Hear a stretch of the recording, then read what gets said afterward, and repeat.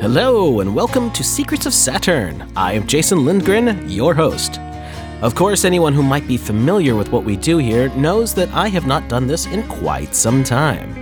And we are going to pick up, actually, where we left off 2 years ago with Wayne McRoy. And today, we are going to discuss the agenda.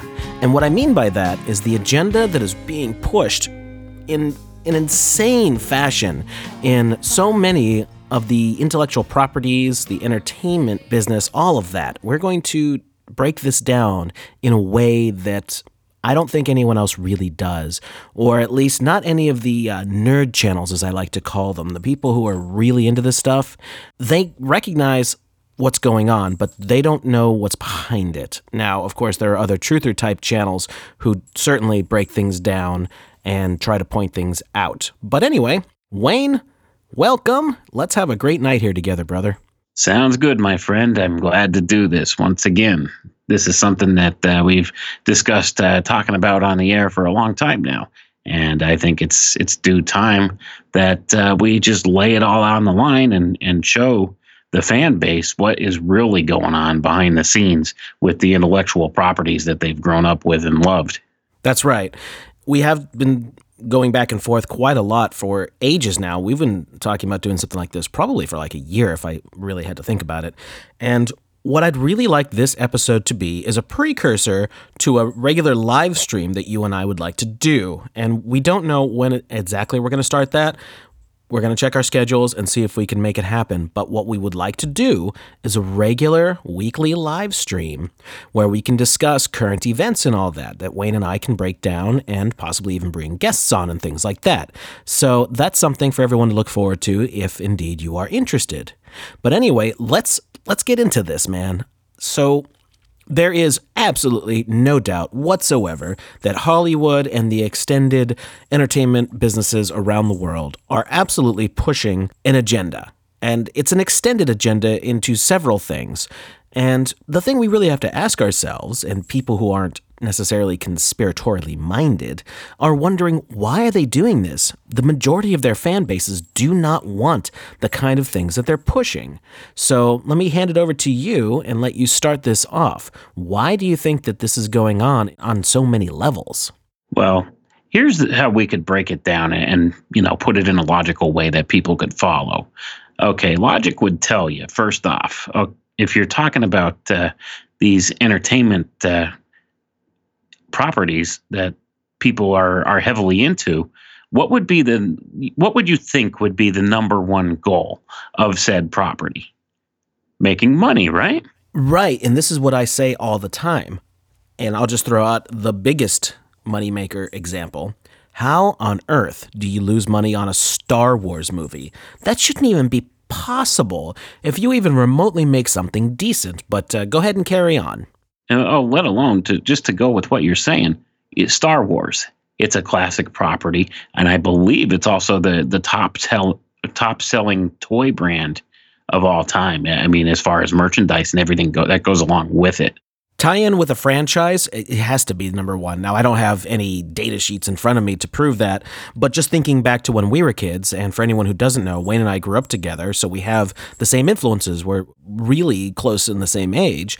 So, yeah, like Star Wars had the direct tie-in, and that was actually one of the brilliant things that George Lucas did, was do the merchandising behind it as opposed to taking fees up front. And I'm talking about way back when in the late 70s. He was brilliant about this. He knew that this was going to take off. And yeah, Star Wars has massive merchandising attached to it. And even that's failing on top of what's going on with the movies and all that. But sorry, go ahead. Oh, that's right. I mean, and you could even look at the mainstream entertainment that'll actually show you this is a fact. Off air, we were talking about a show called The Toys That Made Us.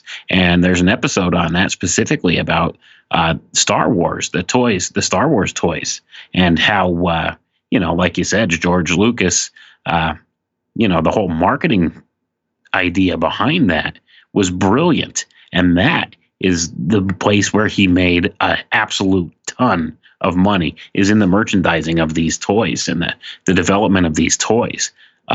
That was a fortune that they made doing this. Now, if you're talking about a property that generated this huge amount of sales in just toys and stuff alone back then, and even when they did the prequel movies, even the toys did decent then, with the exception of a couple things like I think the Jar Jar Binks figures or whatever didn't sell. But The Jar Jar Binks soap dispenser.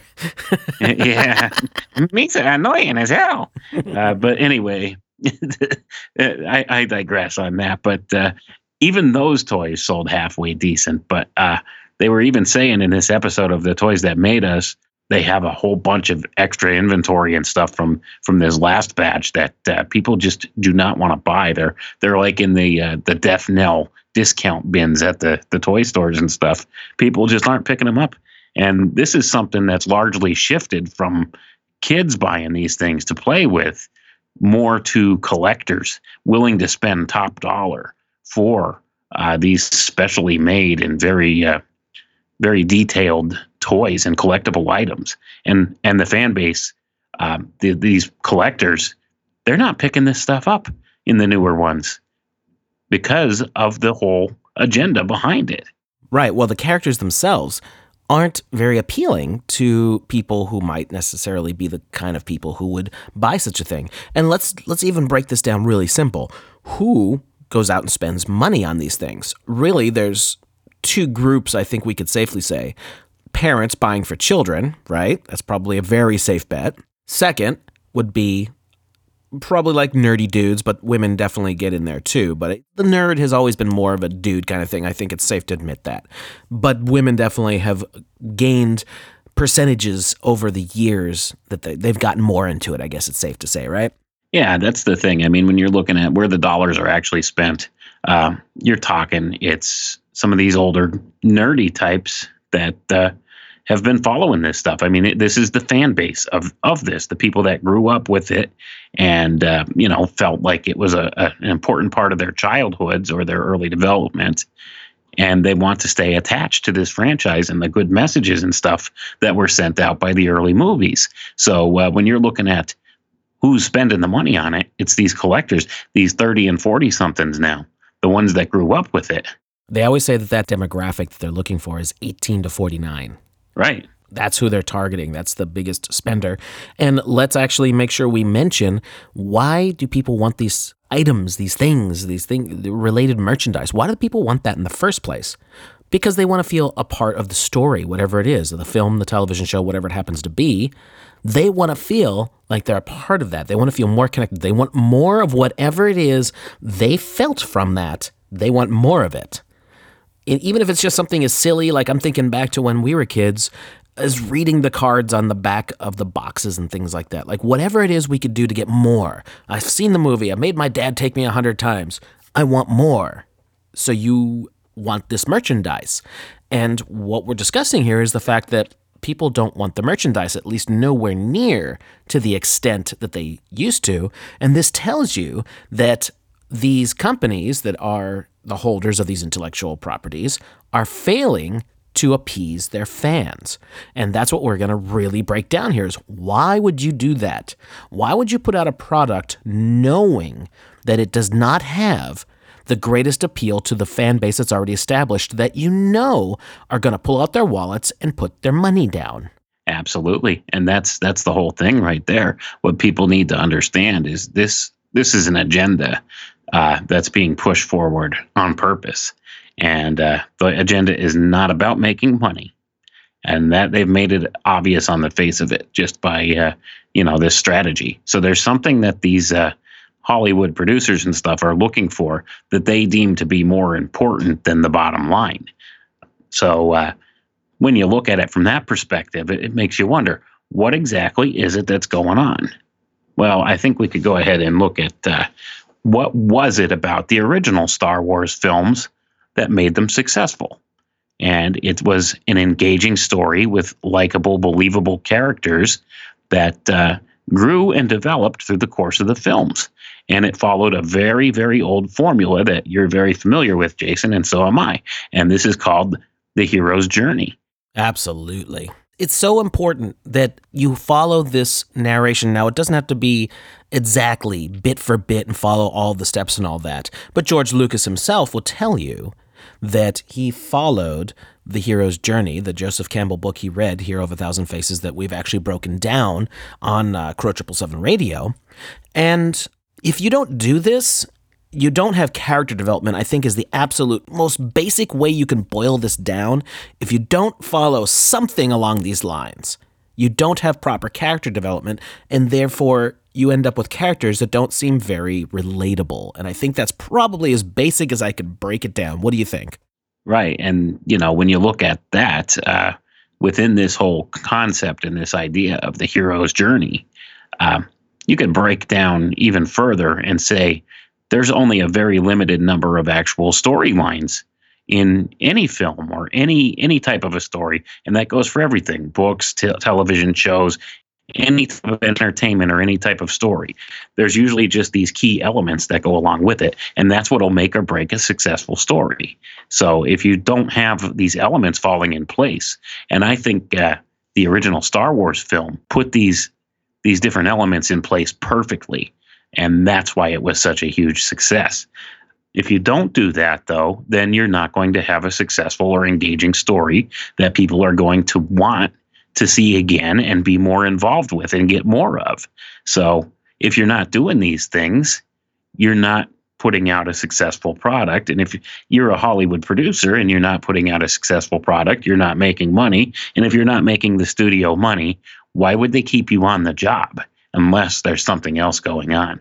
And that's what the big thing is right now. That's what we're here to discuss. Right. There is something going on. You can't lose millions upon millions upon millions of dollars without there being something else going on. People get fired in the real world if the numbers aren't where the expectations and projections are. It's not necessarily that, okay, we didn't make quite as much as we were hoping.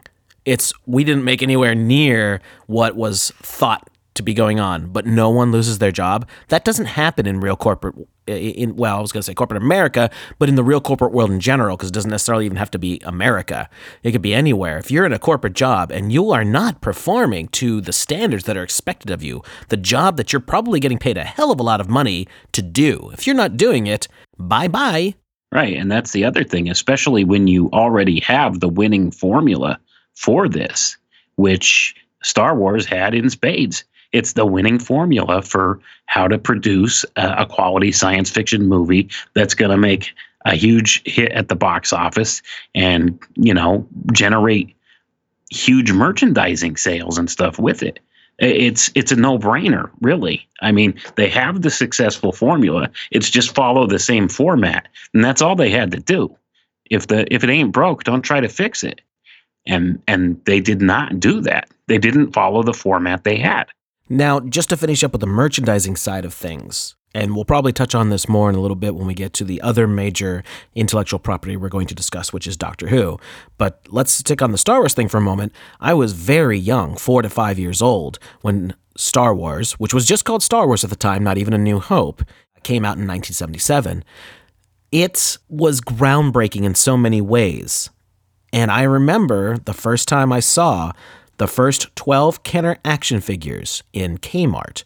And my brother and I have an older brother, we were both excited to see them. And I got R2-D2 and C-3PO. And I'm trying to remember if he got Han Solo and Chewbacca or Darth Vader and a Stormtrooper first. We used to get them in pairs. And, well, when you're that young, your memory's a little hazy. But I definitely remember getting R2-D2 and C-3PO first, and just being thrilled beyond all belief, sitting in the back of my grandfather's car while we were driving home. I just overjoyed that I had this extension of this amazing movie that I do have very distinct memories of seeing for the first time, and it was in an old theater in Exeter, Pennsylvania, that used to be a real theater that was converted to be a movie theater. And I remember being up in the balcony, leaning on the brass rail and seeing all of these images for the first time, Darth Vader coming through and all that, and just being like, wow.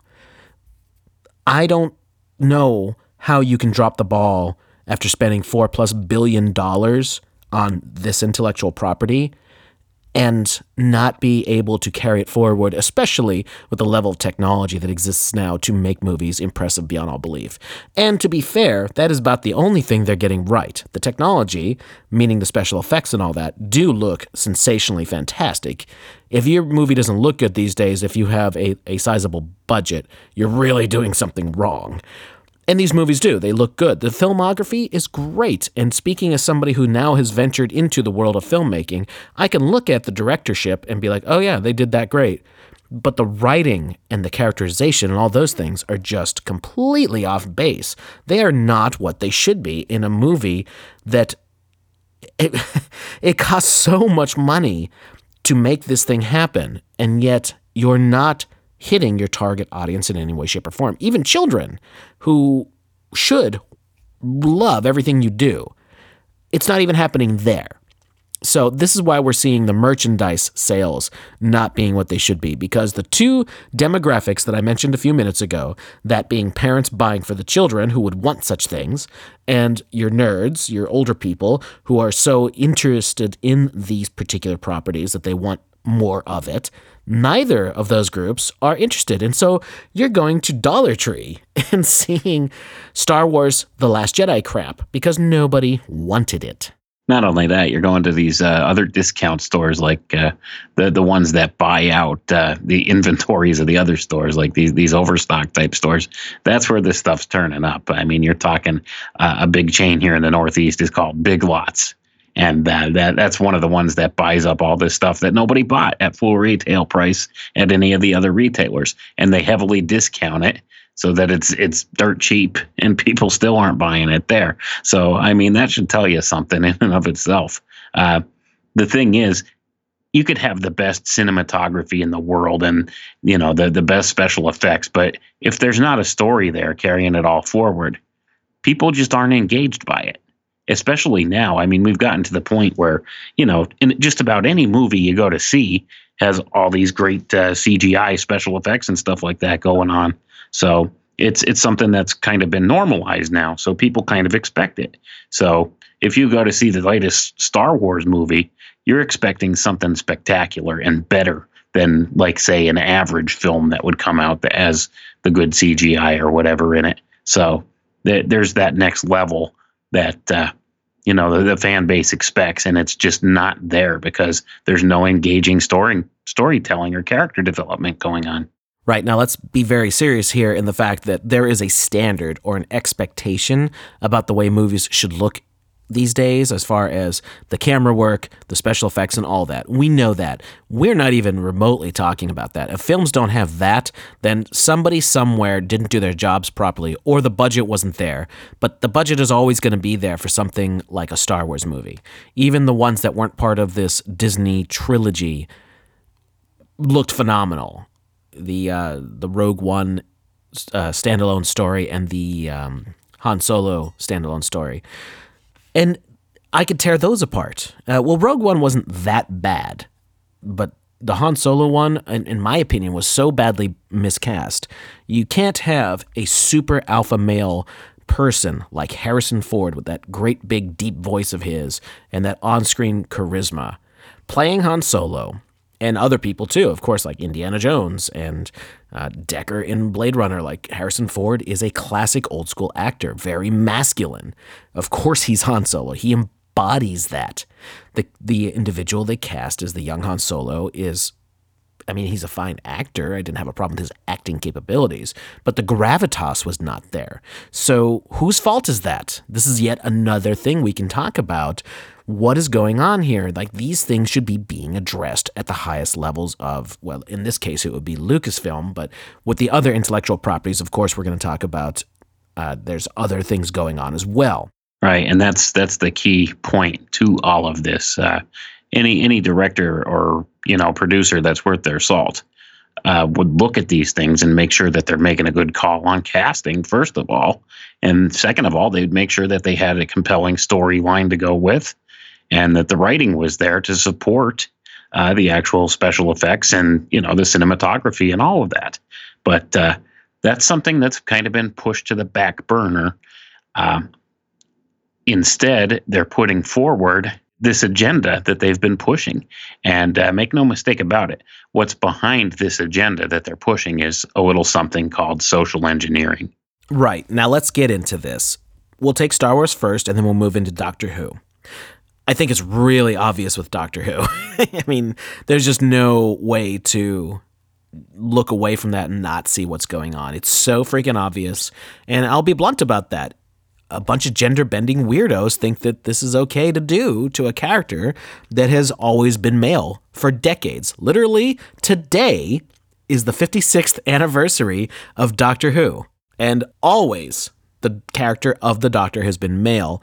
And now all of a sudden, because everybody's into this weird gender fluidity thing, they think that, oh, we're just going to start reflecting this onto all of our other things that we're supposed to have as entertainment, and think that everybody's going to be cool with it. Well, not everybody is cool with it, but we'll get to Doctor Who. Let's stick with Star Wars for now.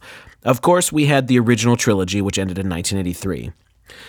We had the prequel trilogy, which had a lot of mixed results, but I personally always liked the prequel trilogy because I never in 1999, walking into that, never thought for a second that this is going to be comparable to the original trilogy, just because the whole point of this prequel trilogy was to tell a backstory.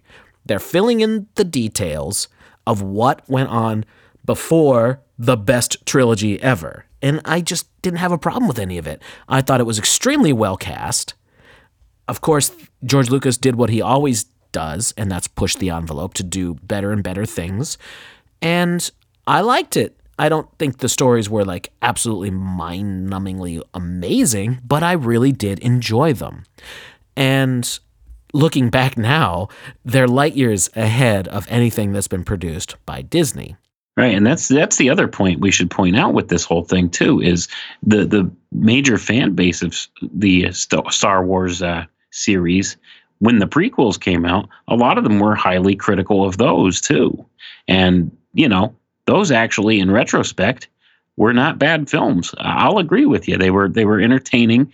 They held your interest, and there was actually decent stories there, and we went in knowing, okay, this is kind of the backstory filling it in, but we didn't know exactly how all the details were going to work out. And another thing with those films is they did a decent job with the merchandising of it all, too. So, I mean, the elements were there for those three films. And that's kind of the thing that's missing in the newer films.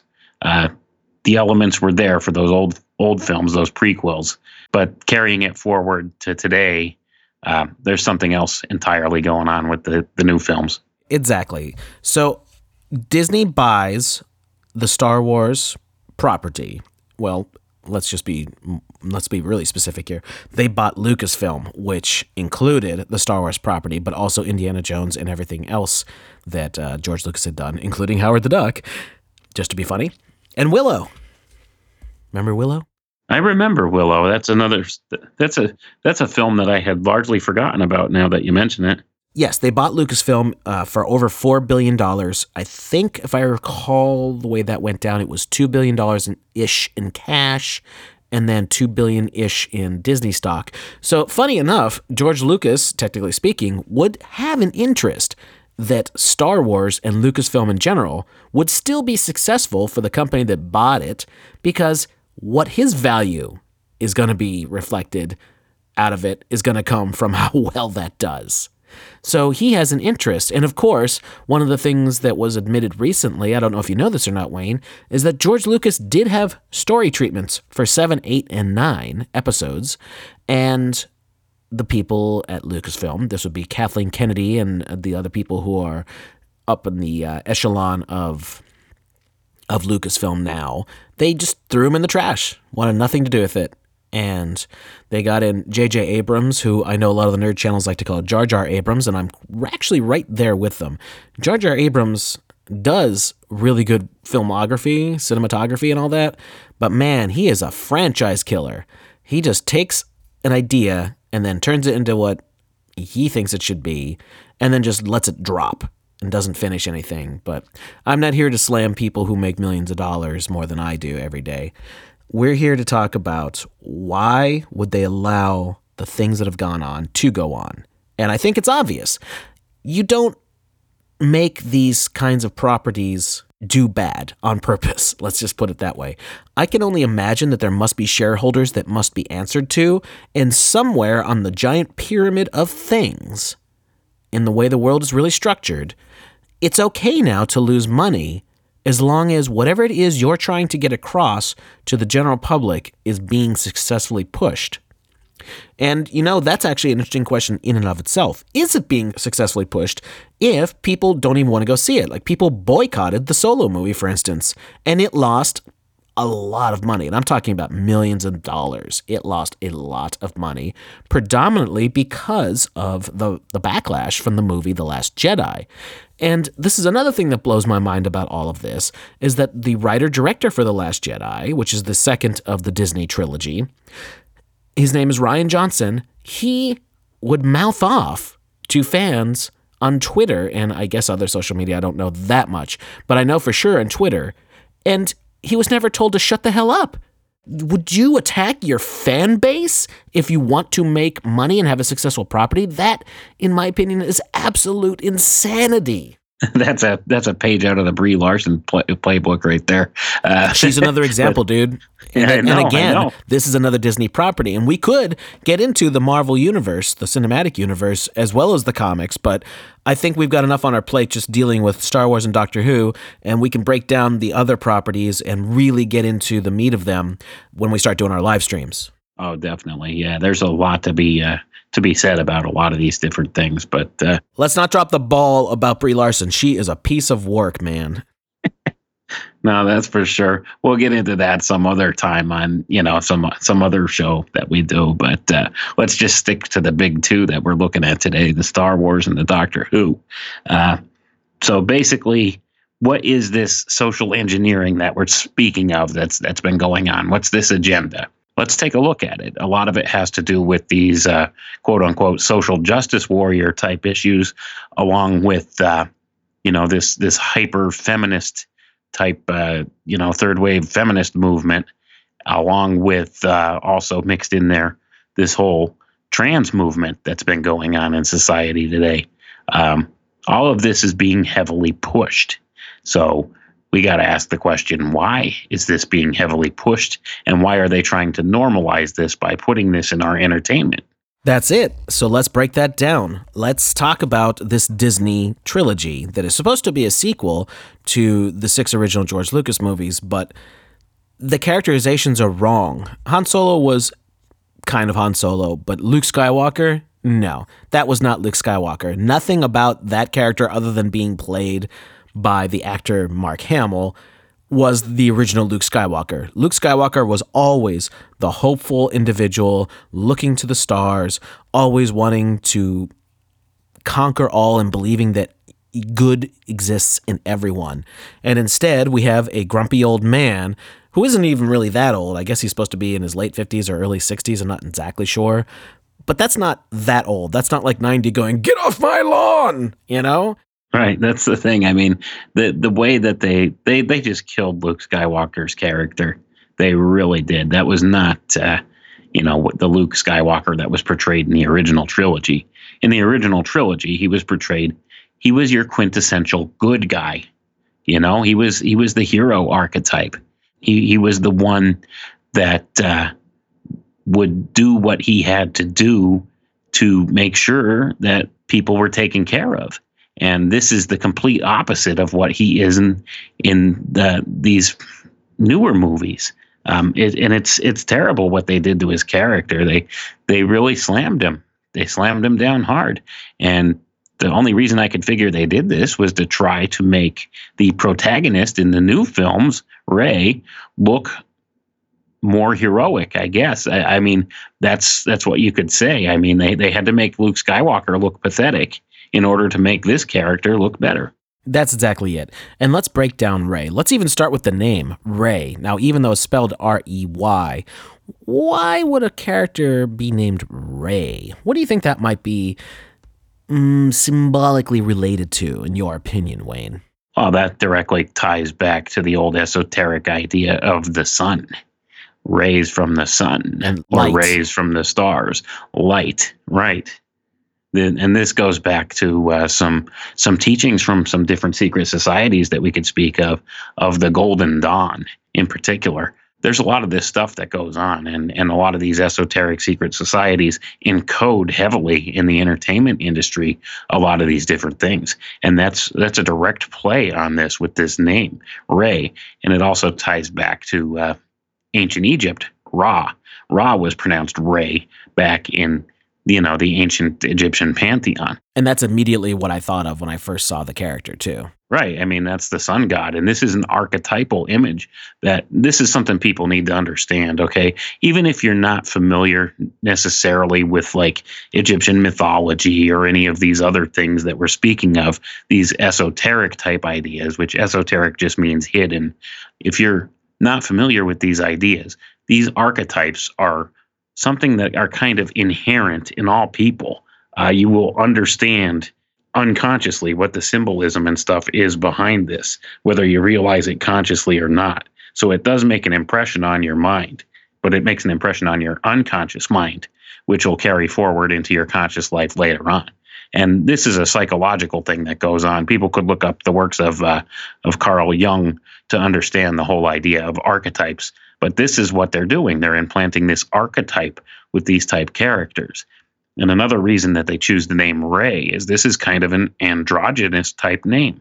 This is traditionally considered a masculine name, and they're attributing it to a female character. And they've done this in other franchises too. Like one of the new Star Treks, they have a female lead character that's named Michael. Even more directly masculine. Right. For a female character. Precisely. And you got to ask, well, why would they do this? Exactly. This is what we're on about here. So let's finish with Ray. Now, this is not any offense to the actress who plays the character, but she's not the most drop-dead gorgeous feminine person that could theoretically be cast. I think that's safe to say, right? Oh, definitely. And I think they were looking for, an actress with a little bit more of a masculine look. You'll notice she's kind of like understated in the way that they have her costume design and stuff like that as well. Like there's nothing overtly feminine about the character, even though it's understood she's a female.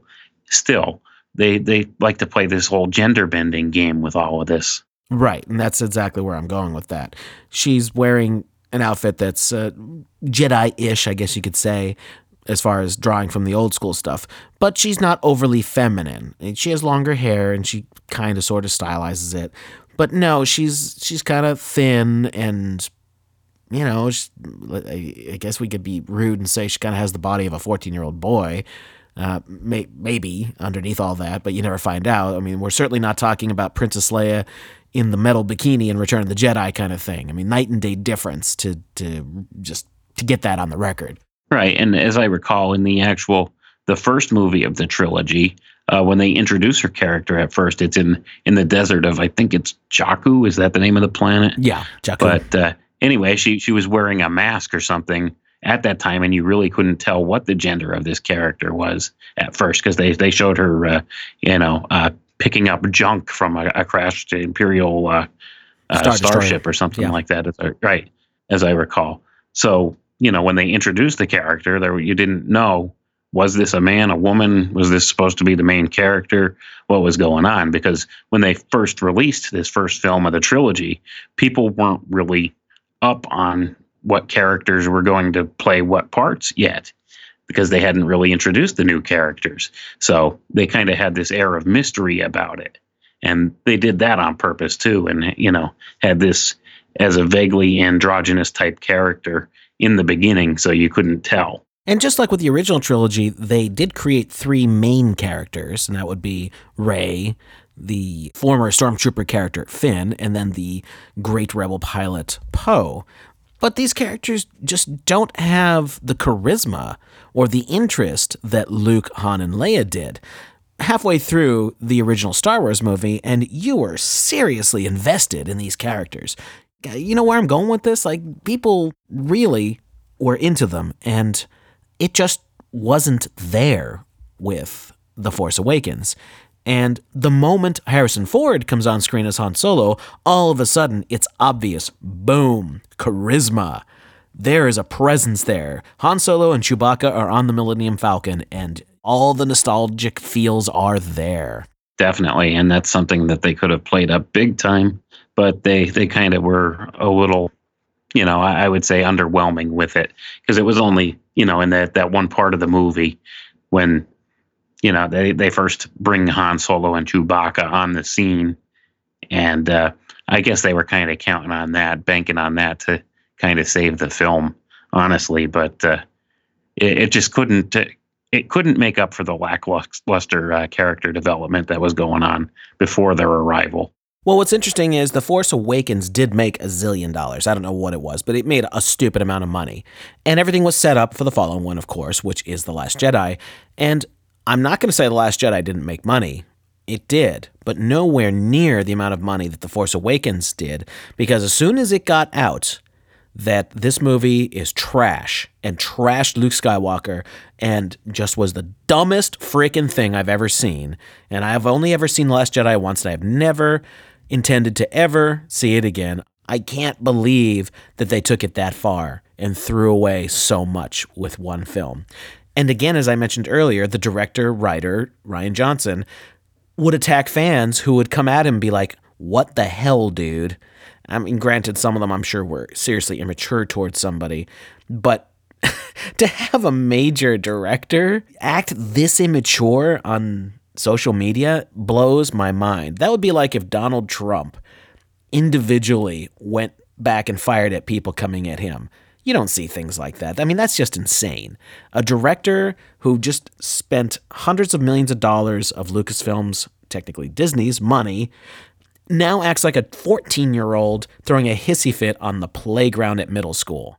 Yeah, it's crazy. I mean, when you look at it from that perspective, this is not something that should happen in, the professional entertainment field. You would think that this guy would understand this is his bread and butter. You don't want to be alienating your fan base. And that's exactly what he was doing. And it's just unfathomable. Like, why would you do this? He must have been pretty secure in, his job, that he would still have a job, mouthing off to the people that are actually paying his paycheck when you look at it from that perspective. It really does blow my mind. And from what I know, he was kept around to do more. He was scheduled to do a trilogy in the Star Wars universe of his own. And I think that might not be happening anymore, but we don't even need to even go any further with that. I think people know enough about what was going on around The Last Jedi and that was really the cause of the boycott of the Solo standalone movie and why it lost millions of dollars. From what I understand, it didn't break even, but I don't have those numbers in front of me, and I'm not that worried about. That's something people can look up on their own if they want to know. But from what I understand, they lost money on a Star Wars movie, and that fact alone really blows my mind. Yeah, the other fact along with that is you're talking Star Wars is losing money and Disney's losing money. I've never known Disney to ever wind up doing something that wasn't going to produce huge amounts of money for them. Not just the movie itself, but the merchandising. That's a big, big, big deal for them. And they've always made money. I don't think they've ever lost money, to be honest with you. Not once they became known as Disney with the reputation that Disney is. So let's take this to the conclusion, because we still need to get to Doctor Who.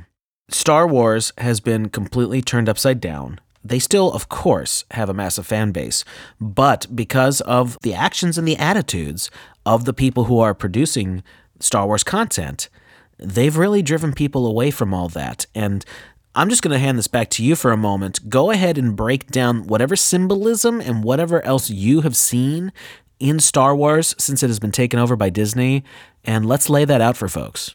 Okay, well, we could definitely look. What they're doing is they're trying to take the old hero archetype and flip it upside down and turn it into the anti-hero type archetype.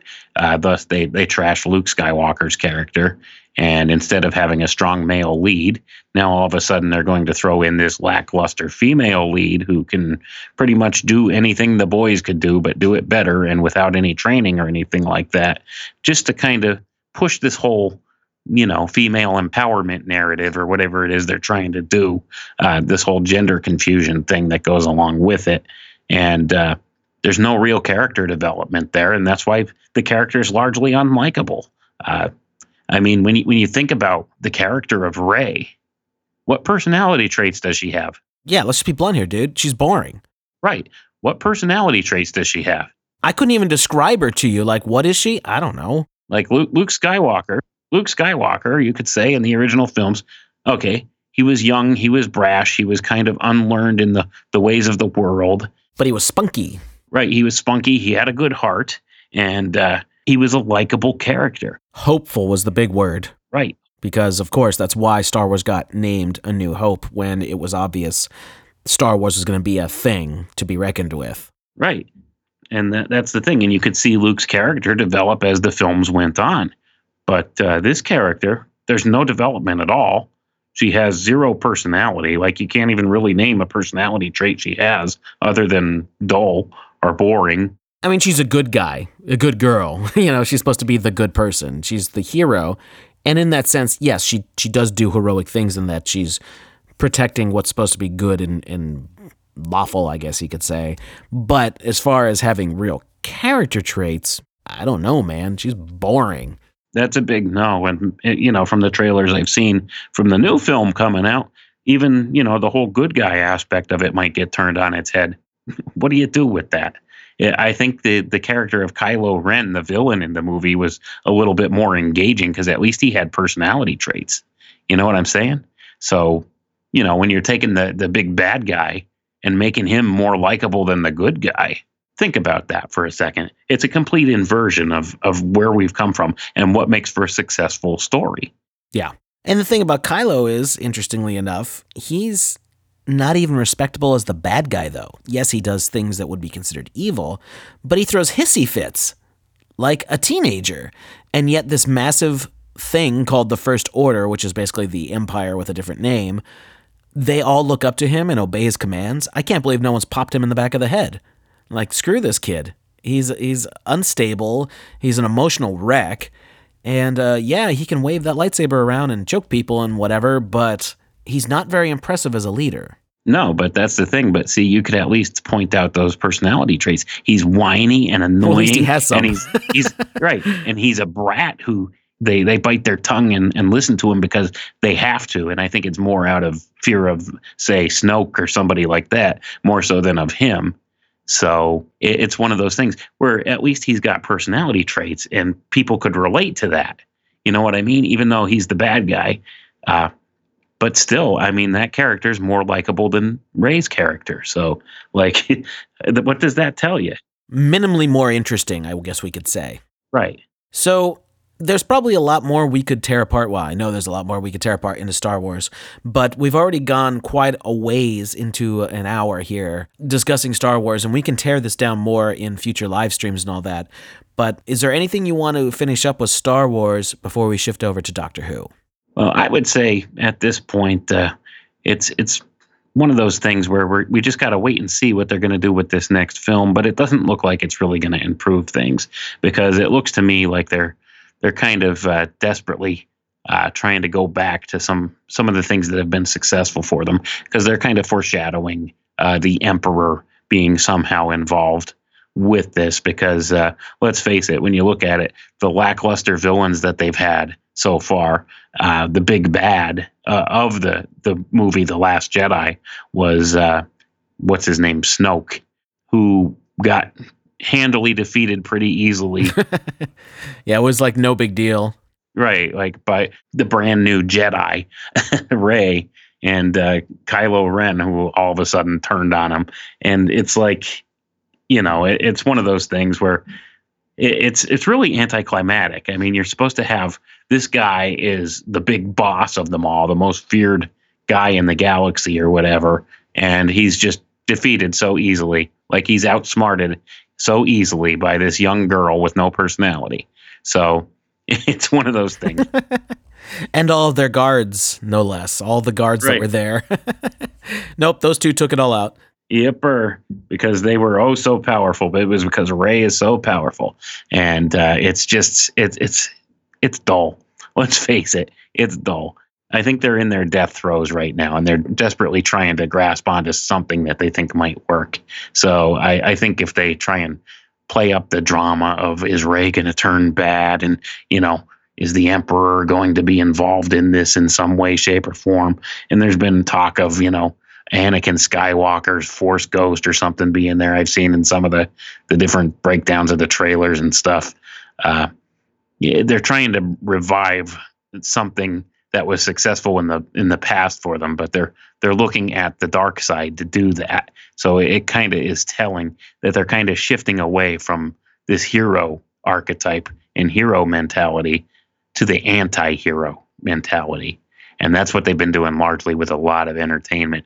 You'll notice anti-heroes are a very popular thing. Yeah, Deadpool being a big one. Absolutely.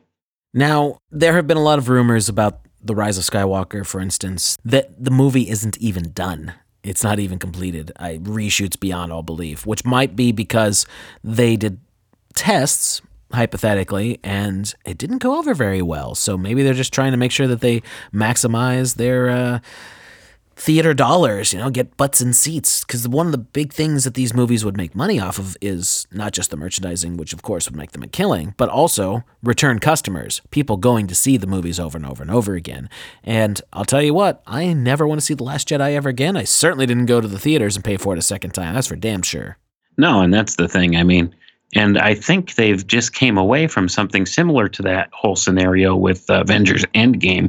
They did a bunch of last-minute rewrites on that, too, because of the whole Brie Larson thing going on, where they largely wrote out Captain Marvel's character from the movie in a lot of ways, because from what I understand, originally that character was supposed to be a lot more involved in the actual story of the movie, but the fans just weren't having it, so they actually learned their lesson.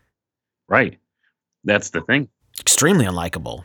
Yeah, and you got to wonder, why would they write a character like that in? They supposedly still have big plans for that character moving forward in the MCU. But nothing announced for Phase 4. Nope. Now that Tony Stark's dead and Captain America is an old man and all the great characters in the first 3 phases of the Marvel Cinematic Universe, now that that's all done, the Phase 4 looks boring. Other than a Doctor Strange movie. It's just right. Like, what are you doing, guys? Robert Downey Jr. carried that film franchise to success, along with the others that came afterwards, but he's the one that set the gold standard. Absolutely. Downey made that franchise happen. And you think a bitchy little SJW actress with no personality other than bitchiness is going to carry on from Downey? Are you serious? Yeah, I just can't see it being a thing, Another one that did well with the whole MCU is Chris Evans, I got to say.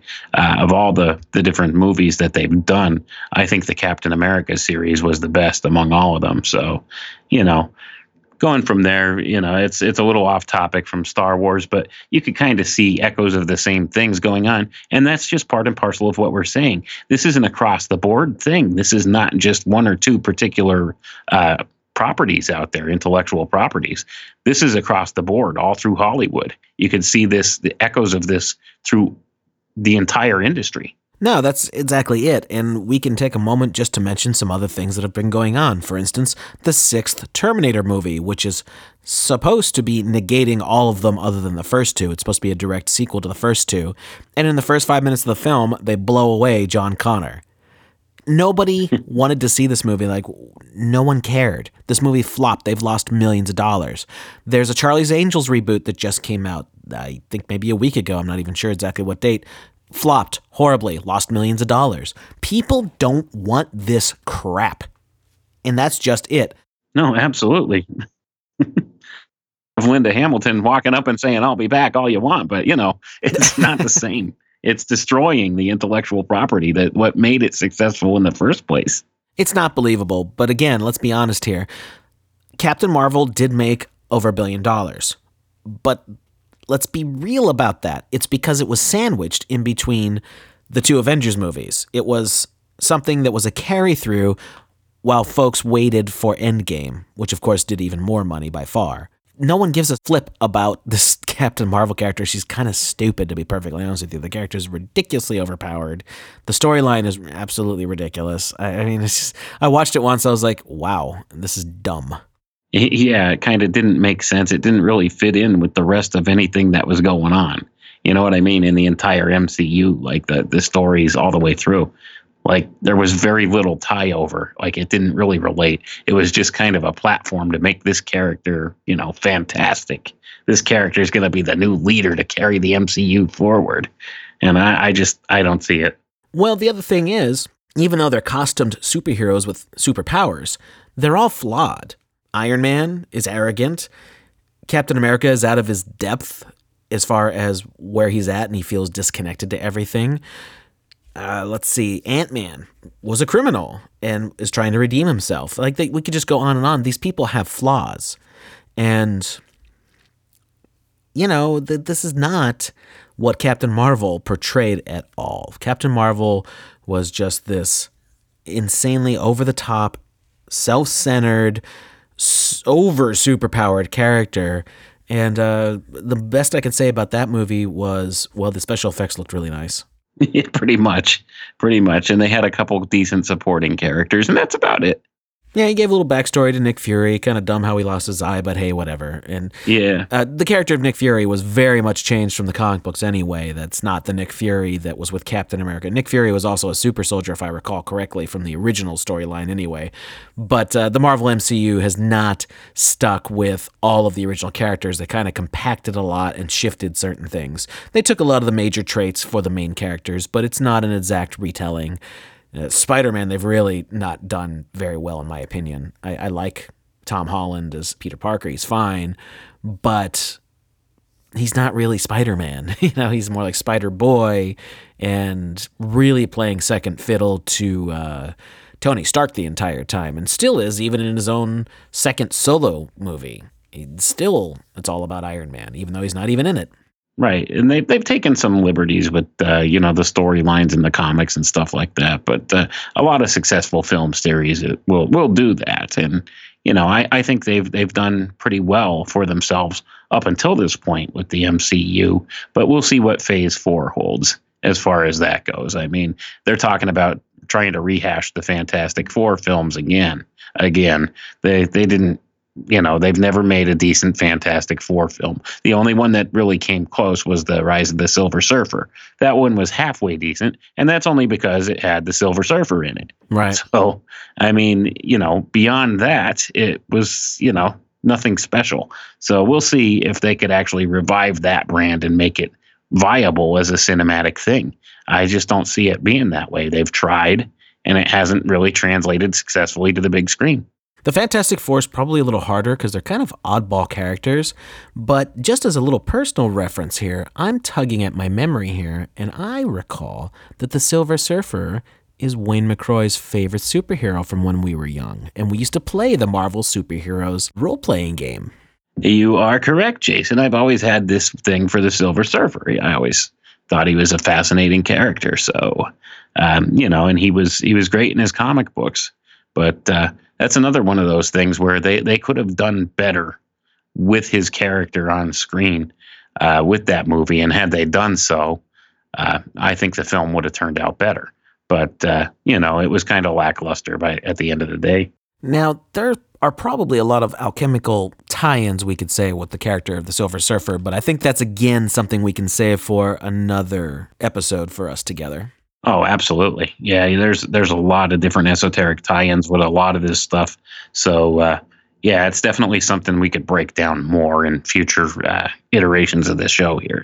So let's move along to Doctor Who. And as I said, today, November 23rd, that we're recording this on, is actually the 56th anniversary of the first episode of Doctor Who being shown, the day after the JFK assassination. So An Unearthly Child was shown on the BBC 56 years ago, and that's something. And of course, we have the character of the Doctor being portrayed by an older gentleman named William Hartnell, and he was the grandfather to another character, and they're supposed to be aliens, and they even established all this right in the first episode.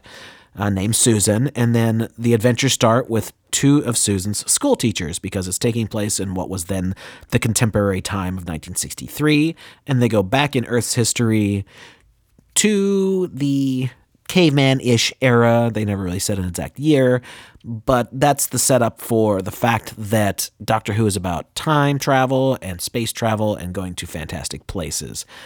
Now, let's just be really obvious here. The character of the Doctor has always, without a doubt, been a masculine character. The Doctor has always been male. If you want to talk about the classic show, we have Doctors 1 through 7, all being male. There was the 1996 TV movie made by a joint effort of Fox and the BBC, and I think a Canadian company too was in there or something like that.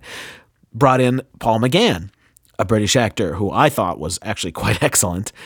That didn't fly as far as ratings because they put it opposite Roseanne at the time, which was the number one show on TV. A really dumb mistake in my opinion, but whatever.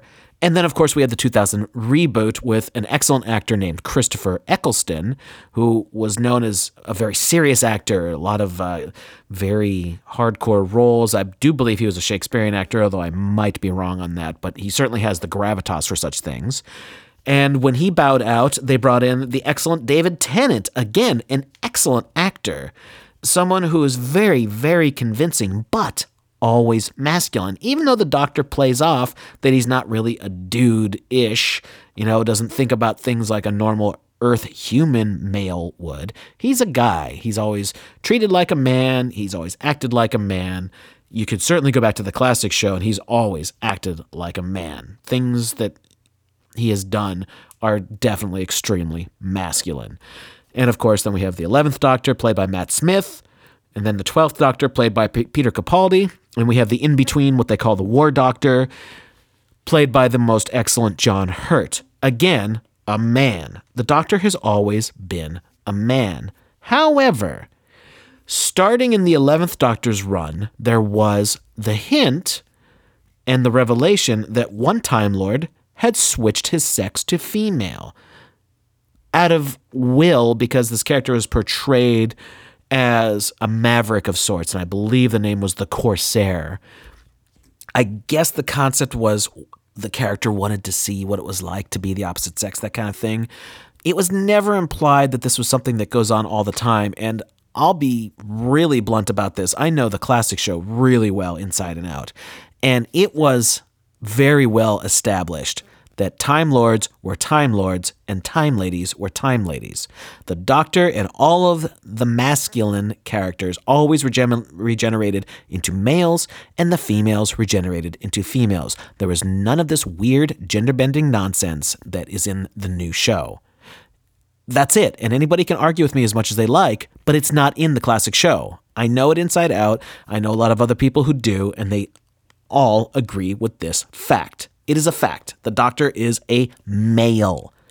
What's going on now, and I'm going to hand this over to Wayne to discuss, is not sticking with the original lore, and of course, there is an agenda behind it, and of course, most people don't like it, despite the blatant lies and propaganda that surrounds Jodie Whittaker and the current showrunner and all of the things going on with the current incarnation that is called Doctor Who, but absolutely is not Doctor Who. Wayne, take it away.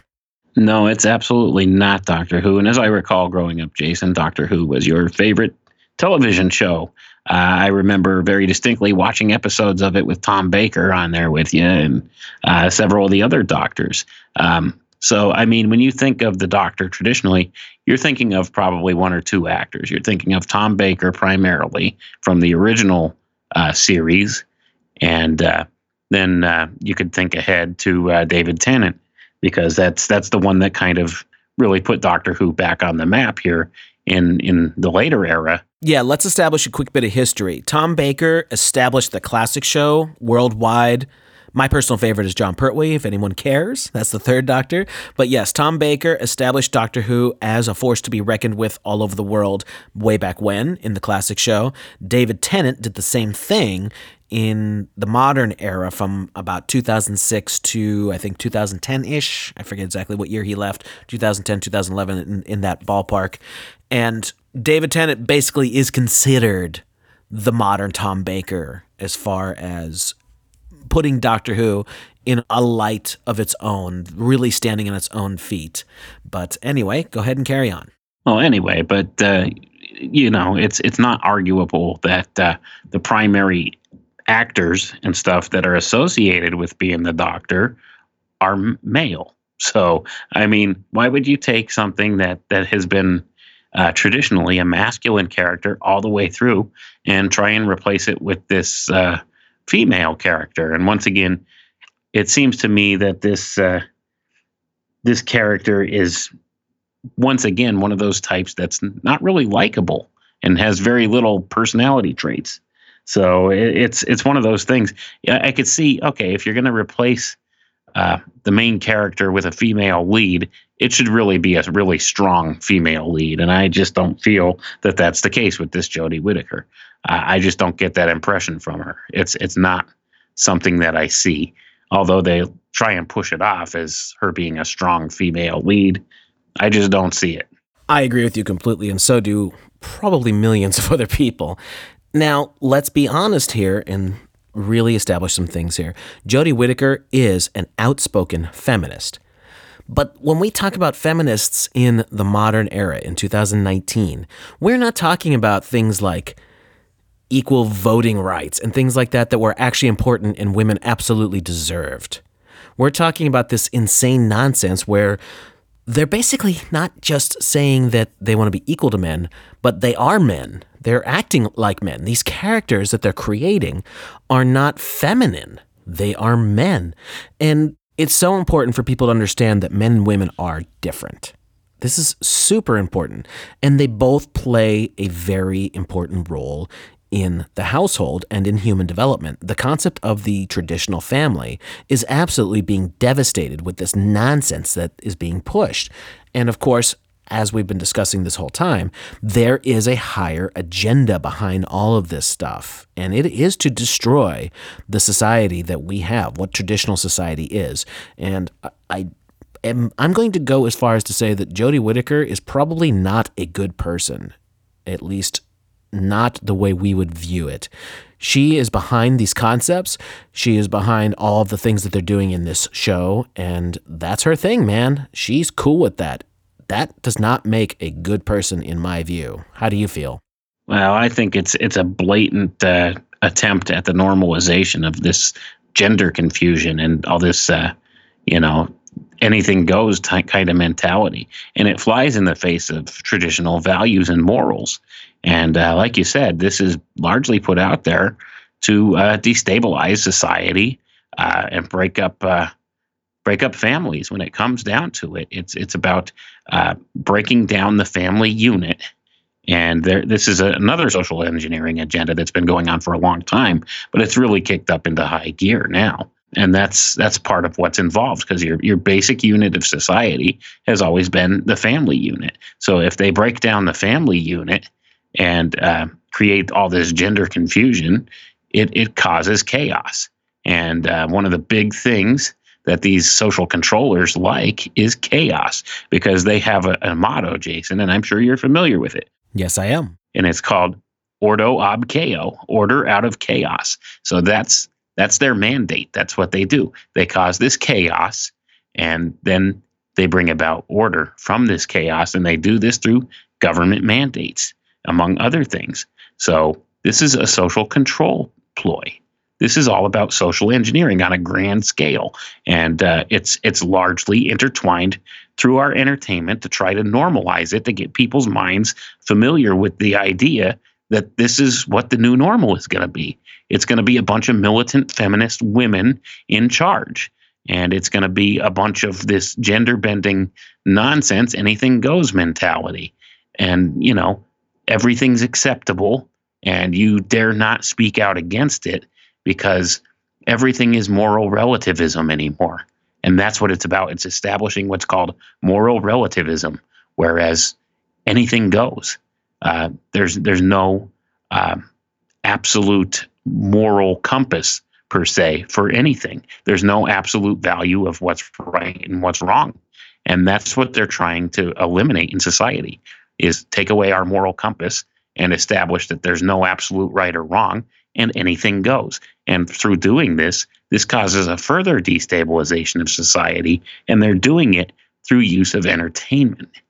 And that's what they're doing to normalize this. And they're pushing this in very subtle ways in these entertainment platforms like this to try and get people's subconscious minds used to these ideas and condition them for this. And it's a useful tool that they use, and it's called Hegelian dialectic. And what this is they create a problem. They have a prescribed solution for this problem. And once they create the problem, the public outcry for the problem becomes so great that when they step in with their solution and become the saviors of this whole thing, that they could push along whatever social agenda they want. Problem, reaction, solution. That's another easy way to think about it. So they create a problem, the public reacts to it, and lo and behold, they step forward with their solution that always eliminates or reduces more of our rights as a people. So that's where this is going. That's what this is about. It's about social control, and that's what people need to understand. There's a bigger agenda at play here. It's not about making money. It's not about just trying to make the whole gender gap thing reasonable, or to make sure that people understand that the genders are equal, or that everybody has a right to be whatever they want. And they always distort this on sexuality.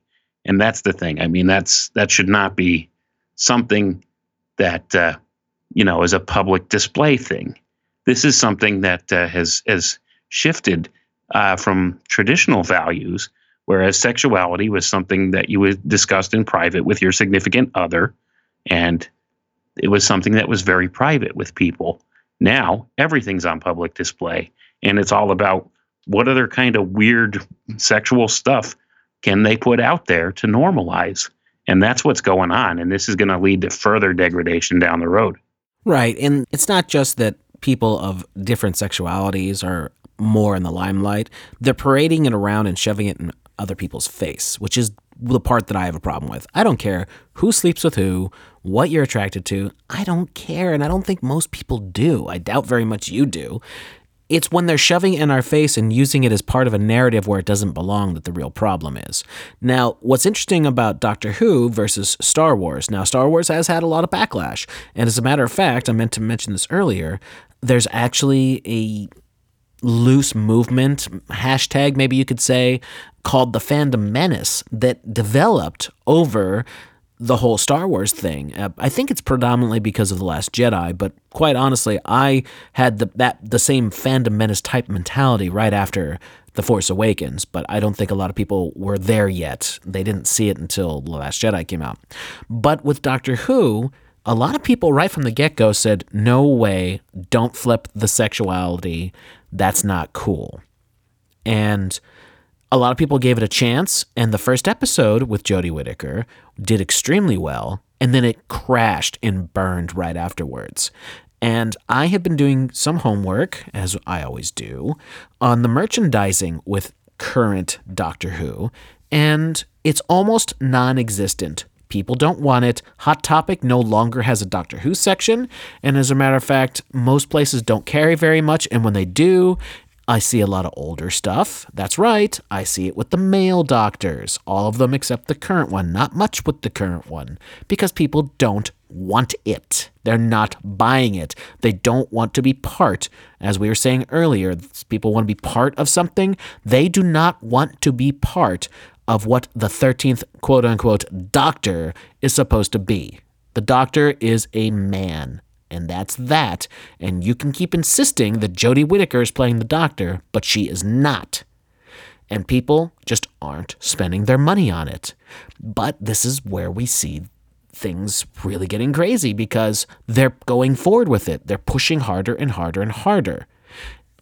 Now, I did find out that even merchandising in Australia, you can't even get stuff for Doctor Who anymore because they can't get enough orders for stuff that involves Jodie Whittaker to fulfill whatever it is that they need to have a certain amount of numbers to bring it over to Australia. So how about that?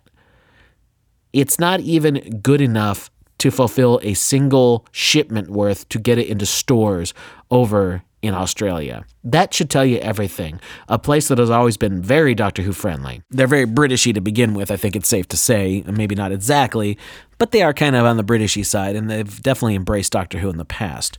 So that should tell you everything. Hot topic? Definitely not. When you look at reviews on Amazon and in IMDb and all that, most people are slamming the Jodie Whittaker casting and all of the stories and the political agenda that's laced through all of them. And that's the other problem. It's not just that they've flipped the sexuality of a character that shouldn't have been flipped. Their storylines are atrocious. It's just agenda-laced political garbage. But anyway, Wayne. Right. So that's the whole thing in a nutshell, is pretty much this is a social engineering agenda that's been put forth to kind of normalize this whole gender confusion thing and push this militant feminism and all of the poisonous moral relativism that goes along with that stuff. Now, don't get me wrong. We're not bashing anybody for their sexuality or feminists or anything like that. This is toxic, what they're doing. This is like beyond the pale, like toxic feminism and the pushing of the trans agenda and other things along with it. So this is what's really going on. And you have to ask, okay, well, if this is going on, who's responsible for doing this? So I think a good way we could move forward here, Jason, is maybe along with this episode, you could put up the image of that promo poster for the new season of Doctor Who that came out. That was the first season with Jodie Whittaker on the poster. You know the one I'm talking about because we've discussed this and actually broken it down before. And let's set up for that because we should talk about this.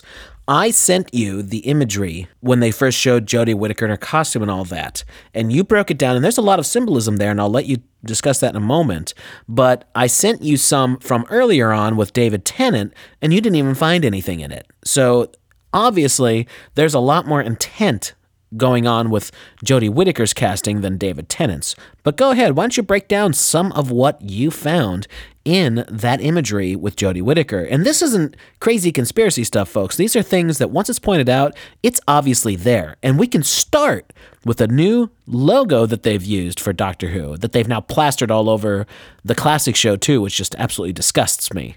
Right, and that's the whole thing. I mean, what people need to understand is I like to tell people that through my years of research and stuff like that, I accidentally became an expert in occult philosophy. So I could put that out there for people. So like this stuff, if you know anything about esoteric or occult things or secret societies, and that's where a lot of this stems from, is from the teachings of the secret societies. And that's something people are largely unaware of too. But that's where most of this social engineering stuff comes out of these secretive groups. So I know it may sound crazy to a lot of people, but I assure you, once you dig down deep enough at the topmost tiers of these secret societies, there are people in there that are steering agendas, and most of those are social engineering type agendas. And we could begin by just breaking down this image that you sent me, Jason, with the occult symbolism that's placed in there. And I gave you a document back where I broke down distinctly 7 different things that I could point out right off of the bat that are just occult aspects to this whole picture. And this kind of sets the tone for what the intention is behind putting Jodie Whittaker in this spot as the Doctor and what they intend to do with the show in the future. So let's take a look at that. Now, it'll probably benefit people if we could just put up the screenshot of this picture for them to look at and reference while I'm talking about this. The number one thing I point out on there is there's a sunrise in the background, and this represents the dawning of a new age. Remember earlier, I talked about an organization called the Golden Dawn. This is a direct homage to that. The sunrise in the background represents a new age, the dawning of a new age. Number 2, in the background, there's a barren mountain, and in the foreground is some lush green grass. This represents stepping out of what they quote unquote the dark place and into the light. And you'll see a lot of these secret societies and stuff talk about light an awful lot. It's a very highly symbolic thing. And this goes back once again also to the character Rey from Star Wars. Same kind of thing. It's all about light with a lot of these people, and that's primarily a Freemasonic thing. You'll see because most people see the word Freemason, and they think these are guys that just lay down blocks and build buildings and stuff. What people don't realize is Freemason. The word Freemason or Freemasonry actually comes from a French word, Fremason, which means sons of light. And that's what it's really about. It's an esoteric group. It's not about, what people traditionally think. So from there, we'll go ahead and move on to some of the other things that the symbols and symbolism that I was able to pick out in this picture. Number 3, you'll notice that the clothing the Doctor is wearing is significant. First, let's start with the yellow suspenders. These are a symbol of the purity of the Aryan race and also represent decay, sickness, and jealousy. That's right, the blonde-haired woman is a symbol of Aryan supremacy. People don't realize this. Are you beginning to see how these social controllers mock and laugh at you? This is what it is. It's a poke in the eye. People are trying to play up this woman as a hero, and she's representing the Aryan race. And I'm not making this up. This is something people could research for themselves if they know the right places to look. You have to look in old Freemasonic books and things from different secret societies, and you can find a lot of this symbolism in there. Number 4, the Doctor is wearing a trench coat. The trench coat is a symbol for women's emancipation. Ironically, though, it is also a symbol for prostitution. Yet again, you're the butt of another inside joke. You're being poked in the eye again. So they're saying, this symbol of women's liberation and women's emancipation is also a symbol for prostitution. So this tells me Jodie Whittaker is a sellout to the agenda.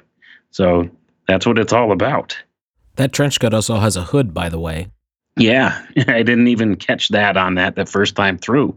So, but yeah, the hood, that's covering the head. So, it's kind of hiding your true identity. And that's another thing. And that wasn't even one that I had pointed out originally. Number 5, the rainbow on the Doctor's shirt is a symbol for gay pride. Long before it was used as a symbol for gay pride, the rainbow was a symbol representing Lucifer. Now their sick jokes are getting serious, aren't they? Number 6, you'll notice that the Doctor is wearing brown boots with brown laces tied only partway up. The boots are a neo-Nazi symbol. The color brown represents foundations.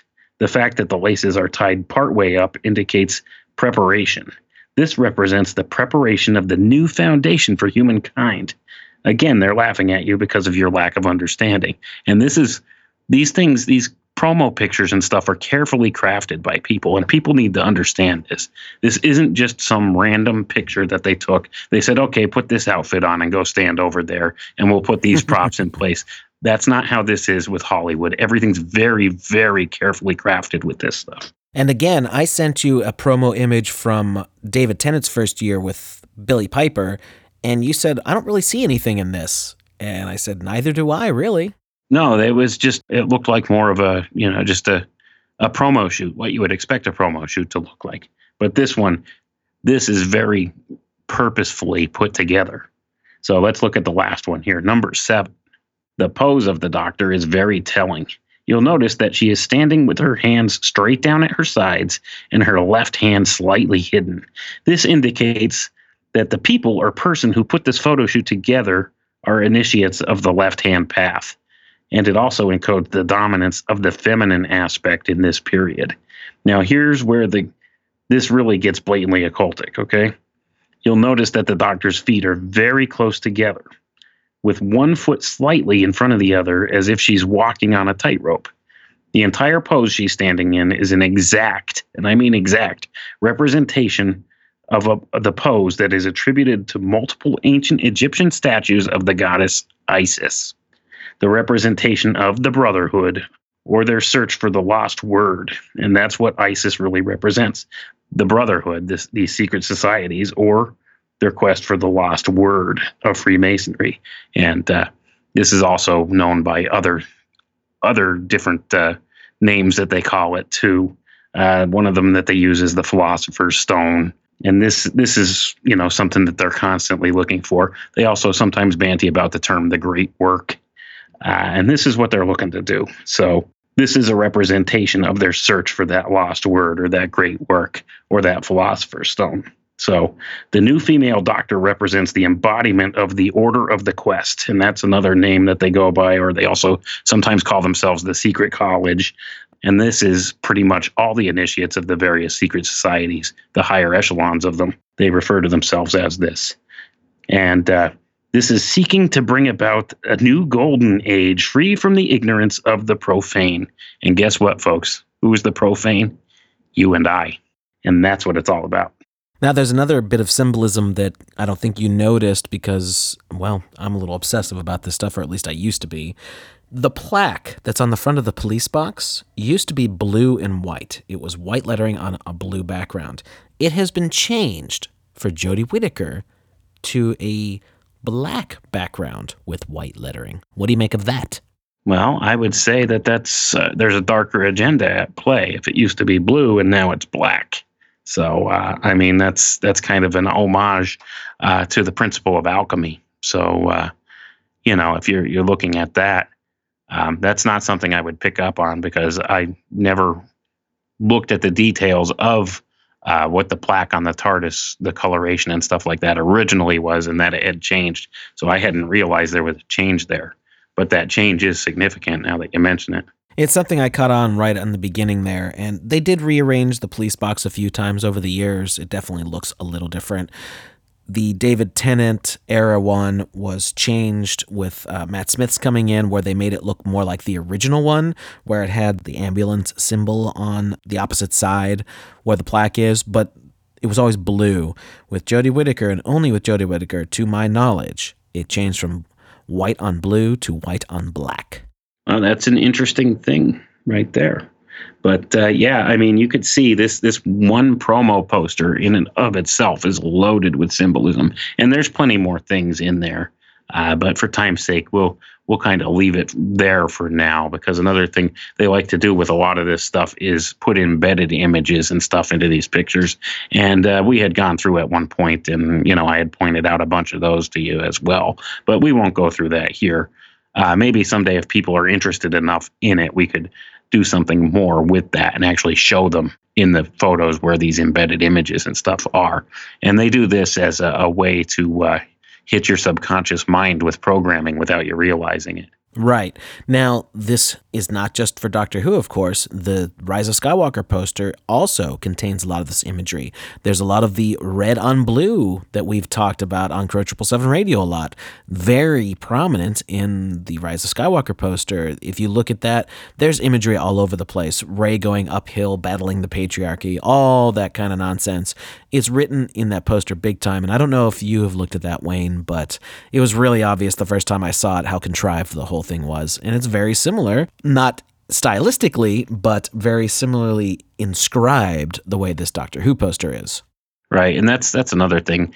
Anything like this that's going to get an awful lot of eyes looking at it at one point or another is going to be heavily encoded with different things, different themes and ideas and concepts in there. So this is another tool that these social controllers use. They use the still images. They don't just use necessarily like the films or the storylines or, television shows.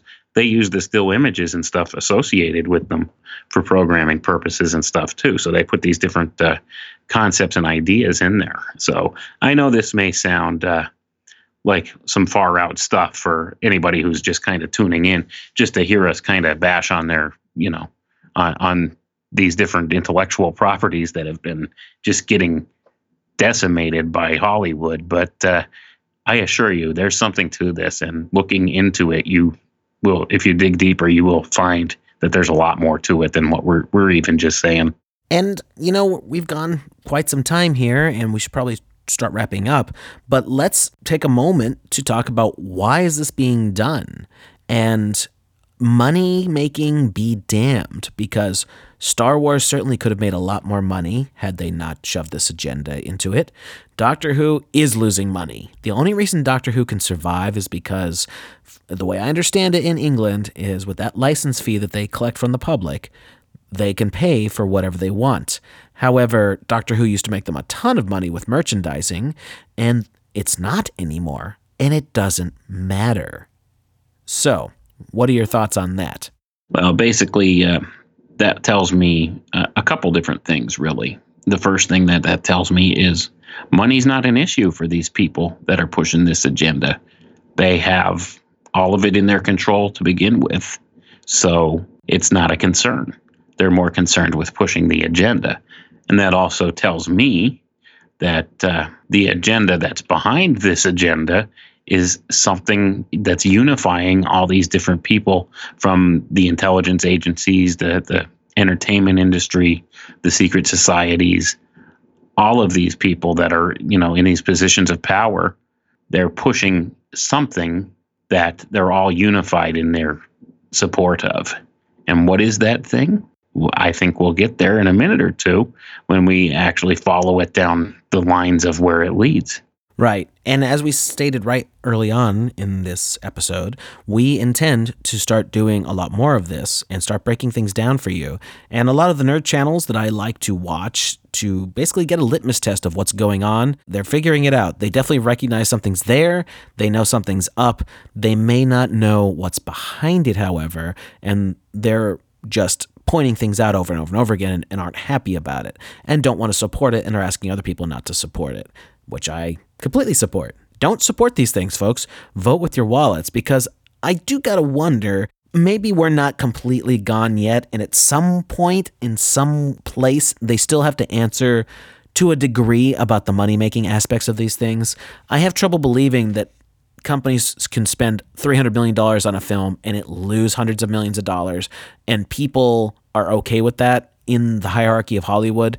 I would think that we're not so far gone that this couldn't keep happening over and over and over again. For instance, I don't think you're going to see another Terminator film. This one flopped and lost them stupid amounts of money. I just don't think they're going to make another one. Right. Now, with Star Wars is owned by Disney. Disney is part of the problem. Let's just be blunt about that. Disney is part of the Big Six. They own so much crap, it's ridiculous.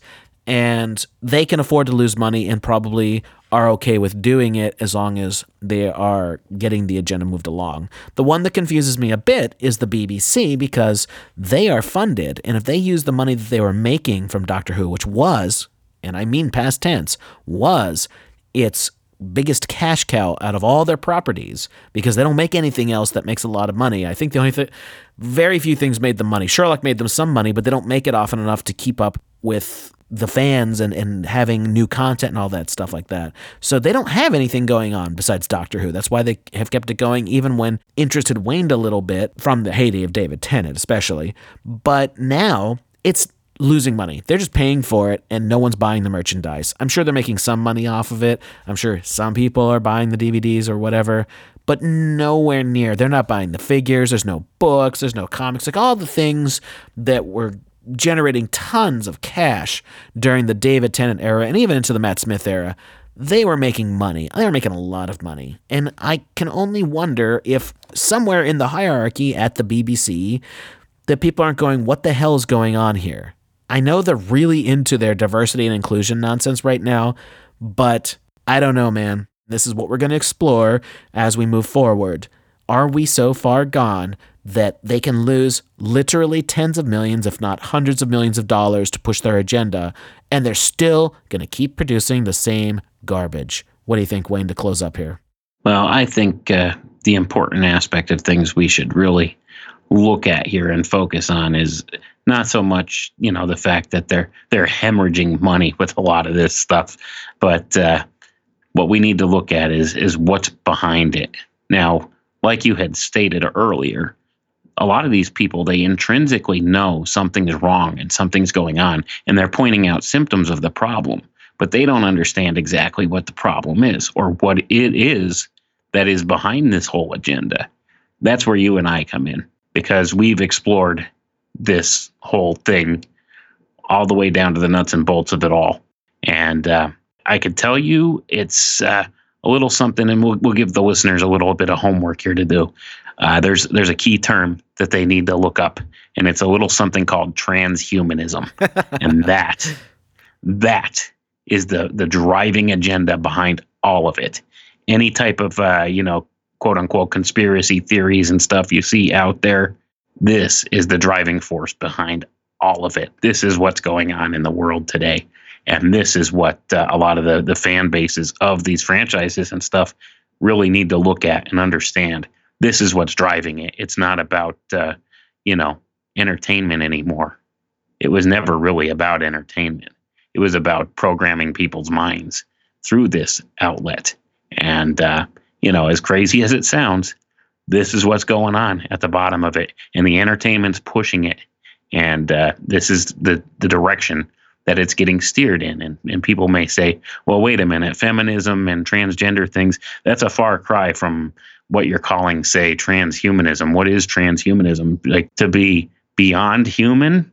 And that's the thing. I mean, there's another little concept people could look at that's called the Overton window. And I'm going to give the listeners some homework here.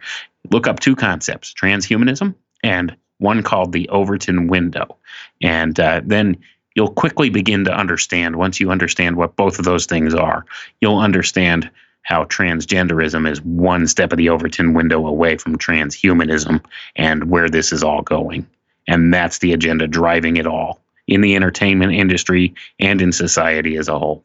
That's it, folks. They are leading everyone down a path, and it is your decision whether to tread on it or not. I hope you've enjoyed this return for Secrets of Saturn. Wayne and I intend to do a Secrets of Saturn live stream on a regular basis where we will discuss these concepts and break things down further for you. Because believe me, there's a lot going on and it's not going away as far as Wayne or I know. Thank you so much for joining us, and we'll see you again soon.